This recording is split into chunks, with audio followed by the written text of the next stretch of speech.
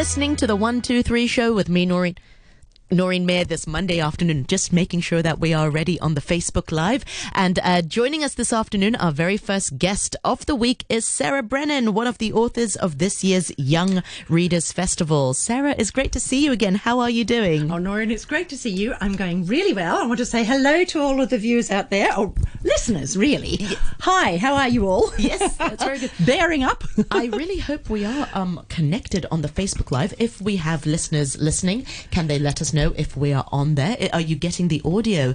Get in touch with us. Noreen Mayer on RTHK Radio 3 is the Facebook page. Sarah, it's always great to see you. So tell us a little bit more about your involvement with this year's Young Readers Festival. Yeah, well, I was really thrilled to be asked to be one of the 4 children's authors that are appearing for the Young Readers Festival. This year it's a virtual festival, of course. And it's just been so much fun. I mean, I think this thing about COVID is we're all learning to use new methods of delivering information and talking to our fans and all that sort of a thing. So this was great fun. Catherine Platt, who's the beautiful new director of the Hong Kong International Literary Festival, who's actually at the moment stuck in New York, is directing the festival from there. I'm really looking forward to meeting her. Oh, actually. She's lovely. At the moment, she's sort of basically directing it at 1 and 2 o'clock in the morning. Hi, Catherine, if you're listening. But no, so she asked me to be one of the 4 authors. There's another author from the UK, Mark Llewellyn, who's amazing. He was on last week. There's an author from Australia, Matt Szabo, who's incredible. He has basically told his daughter a story. 365. He did a story a day. I mean, I could not do that. He is amazing. So I think quite a dynamic person to listen to. And then there's lovely Anna So, who's a local author. She's gorgeous and she's talking about Hong Kong stories. And then me. And I'm talking. Obviously, actually, we thought what would be really fun for kids to find out this time is actually how you make a book. And by some small miracle, I was able to get Harry Harrison to do this with me. And Harry is that rare bird who never comes out of his studio because he's just so busy all the time. And for years, whenever I've gone to schools, people have said, "Oh, do you think Harry could come with you next time?" And I'm like, "You're welcome to ask." Actually, for some of our listeners who know, Sarah is renowned for her books, the Zodiac Collection, or the animals, the rat author to the pig, and Harry Harrison is your illustrator. He's the illustrator. So actually, they're called the Chinese Calendar Tales, and we've got 13 books there. And we do explain in this video, which I have to say, incidentally, was filmed and edited by my daughter. Very talented. Annabelle Cohen, who's doing film studies in Leeds, and she's back obviously here. And she's done a superb, very funny, it is such a funny video. Harry and I basically are, we're having a lot of fun teasing each other, I suppose. I'm hitting him regularly with soft toys, because that's what he deserves. Harry's cracking up. And we are telling some stories about what happened during the course of production of these books, because errors occurred. Yeah, errors occurred. How much can you share with us? Mistakes happened. You've got to watch the video to find out.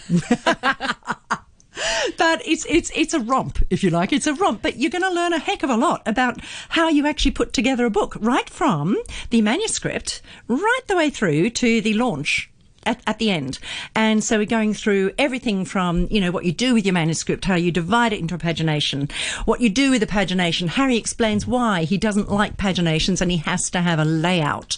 And a layout is basically the book with all the text inserted but no images. And then it's amazing. It's absolutely fabulous. There's a full sort of, I think it's about 5 to 8 minutes on this video where you actually watch Harry drawing. And he's doing a sketch from The Tale of Chester Choi, which is our dragon book, with Jimmy Lee surfing on the tsunami, and he goes all the way from sketching it out in pencil to putting that sketch on a light box and then putting the watercolour paper on top, and which I'd never seen before, and then inking it in, and then the watercolour, and it's just a bit of magic appearing before your eyes. It's really terrific. So I'd really urge anyone who wants to know a bit about how do you publish books, or who just wants to have a giggle to have a listen. Well, I was even going to ask you, you've done this for so many years with Harry. Do you often learn from these mistakes? Yes. Or do you forget and think, we've been through this last year? We do. Okay, well, I'll tell you one of Harry's mistakes and one of mine. Yes. Okay. As Harry will explain in the video, he basically is used to doing one-off illustrations and then watercolouring them in. So when I came to him with the Dragon book, The Tale of Chester Choi, he blithely sort of started off doing all the colouring in with a particular red watercolour paint and then ran out of it. And it was actually quite impossible for him to get the same shade exactly. So he had to order in another colour and sort of do the best he could with that. Now, that can be corrected, and we were talking about the fact that our wonderful designers, E5, spent 2 days just adjusting the red on the dragon's back. So obviously Harry knew from that one, next time he starts a book, make sure you've got all of the colours available, because you're not just doing a couple of pages. Now, for me, yes. You see, I'm a publisher as well, and publishers are ultimately responsible if, words go missing. And with a particular book, and I'm not going to tell you, you've got to watch the video. It's been fixed now, so if you want to know which book it is, you have to watch at 1:30 on Wednesday and you'll find out. But anyway, on the very first page spread of this particular book, a word was not there. It went missing. How did you eventually spot it, or did somebody... Well, what happened, I didn't know. Because I was the publisher, I was proofing and proofing and proofing and proofing. And, after the mistake was made, I was thinking, how on earth did that happen? And I looked back. That word had never been there. And the interesting thing is that, when you actually read, your brain is always active and it fills in. Yes, the missing word. Yeah, and the missing word I'd always thought was there. I'd never even spotted it. And to be truthful, none of us had spotted it. But I was responsible. It was my fault. And I wrote the darn thing, so... I fully intended the word to be there. It just didn't get there. I'll blame my fingers. Anyway, so what happened was that we'd just printed 5,000 copies. Oh. 5,000 copies. And I was going to the cinema with my husband. And my best friend here in Hong Kong, she rang and she said, "Oh, hi, darling, love the new book, but did you miss out that word on the first page spread deliberately?" And I'm like, "What word on the first page?" So, it's fair to say I cried and cried and cried. I was so upset because, of course, you can't withdraw from distribution 5,000 books. I'm a small business. These books cost money. Now, what I did, though, was I went and spoke to some of the school librarians, my friends, and they were fab. They said, it does not matter. They said, you should see Harry Potter. There are so many words and typos missing, or typos in the book. You just don't see it. They said the eye will fill in. So I thought, right, fine. Well, we're not going to make a feature and a fuss about this. There was one particular lady in Hong Kong. I don't know if she's listening today, but she did go to my distributor and make quite a fuss about it, and told me that the children of Hong Kong would be devastated with that missing word. They would lose their faith in me and my books altogether. Well, I'm glad to say that never happened. And you went on to write we immediately fixed the file. Yes. The book is now in reprint, as pretty much all of my books are, and we fixed the file, so now you won't find the error unless you have an old first edition copy of this book. I'm so intrigued, and it's one of the books in the Chinese calendar tales. It is. All right. So what you can do is go out and buy the entire set of 13 books to find that missing one. And if you can find it and let me know, I'll give you a free activity book. Right, Sarah, let's talk a little bit more about some projects that you've been working on currently. Sure. What's in the pipeline right now? Okay, well, I have written a chapter book, which I'm extremely excited about. It's actually there are publishers in Australia who'd kind of mentioned to me, they were the ones that published Storm Whale, and they'd mentioned to me that they were looking for someone to write a particular series. I can't tell you much about it, but initially I thought, look, I'd just do poetry for kids, but I started thinking about the characters, and it's really interesting. I got one particular character, an absolutely eccentric and strange little character, and as soon as I had that character, it all fell into place, and I just sat down and wrote it. It's really in one go, almost. Well, almost. Every time I sat down, it just flowed. It's extraordinary. It's the way the brain works. And I do think that because I let it mull around for a while, I'm sure my subconscious was doing a stack of work. Because, it was the same when I'm writing the calendar tales. As soon as I know what I'm writing about, it's just you can't really stop me. And so I just wrote it up. And I'm pleased to say that they were very positive about the first 3 chapters, and now they've got the whole lot. It's basically in their assessment process, and let's just say I'm crossing my fingers, and I'm hoping that one day we can talk about this particular book, which will be a series if indeed it's coming out. Fingers crossed. I don't think you realize it's a real gift, to be able to have an idea mull around in your head and then just sit down in almost one go to produce something like this. You say it like it's, it's amazing. Look, I think we all have a special talent. And for me, I've never been short of a word, as you've probably guessed. And so I love words, and I love stories, and I love kids. And I think that probably it's just my special thing. I'm very lucky. Yes. And now more than ever, it's so important for kids to read. With COVID-19, children are stuck at home, so it's so important for them to have an outlet to be entertained, for them to escape into that imaginary world. And you are, you and amongst many authors facilitating that. Well, thank you so much, Noreen. The interesting thing about reading is that, and science proves this, is that when you're actually reading, you're going somewhere quite different. And what actually happens, and they've done this by actually pinning, putting electrodes on people's heads, that when they're reading a book, you are actually, it's called sensory simulation. What you're actually doing is reproducing in your head what's going on.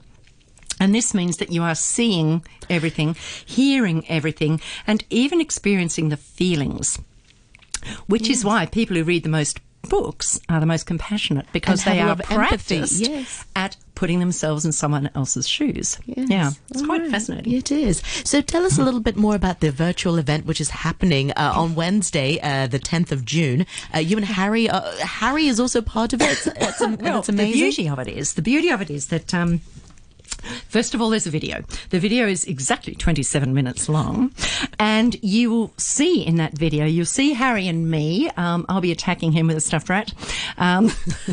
We'll be talking about why we made the Chinese calendar tales, how we made the Chinese calendar tales, and then we'll take you actually step by step through the book production process, and you're going to see that magical drawing take place with Harry, which is incredible. And then after that, basically, they've opened it up to some fabulous kids at Shartin Junior School, and they're going to be watching the video and then asking questions. And I can say, anyone out there who wants to ask a question afterwards of me, all you have to do is contact me. You can contact me via my blog at sarahbrennanblog.com, or via Facebook, Sarah Brennan Author, whatever you like. Just get hold of me and ask me the question, because I love it, particularly when kids ask questions, and I'm very happy to answer any of those. So it's going to be fun. It'll be very lively, and it'll be worth a listen. But, and then there's Anna, and Anna's through on the 13th. That's right. And you can already listen to the fabulous sessions with Matt and Mark. Yes. So, it's a bit of a feast, which this time you don't have to go to the festival to sit down and actually watch things. You don't have to pay anything. It's all free. It's available on the internet for as long as you like. So, isn't that amazing? We have to thank COVID for that. Exactly. I was going to say, a lot of the times, people change opportunities, challenges into opportunities as well. And this is just a prime example of that happening here in Hong Kong, where school closures, and we've had to postpone the Young Readers Festival. But, people can now join events virtually.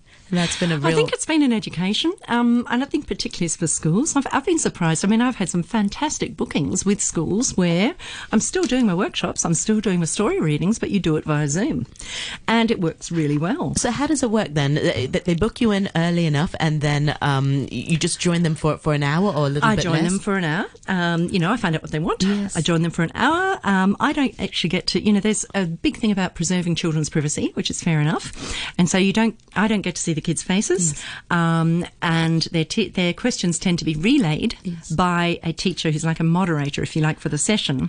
But it means, I find this whole idea very exciting, because I have already some years ago done a few visits to the United States via it was Skype visits. We did it via Skype at that time, back in the olden days. This is a real opportunity. I know, for it's authors extraordinary. to go global. Well, it is. Yes. It is indeed, and I'm very excited about it, because it means that no matter where I am, I can basically contact my lovely readership and my fans and tell them about what I'm doing, and also visit schools. Yes. Anyway, it's wonderful. Well, finally, before I let you go, Sarah, you are a brilliant writer, beautiful writer, and so you must be an avid reader as well. And every time I do ask you, yes. Do you have any reading tips that you can share with some of our listeners? Perhaps they are parents, or maybe they just want to push people to read more. How do you do that? Yeah, absolutely. Okay, look, if you want to get your kid to read, there are two vital ones. One is you must read to your kid.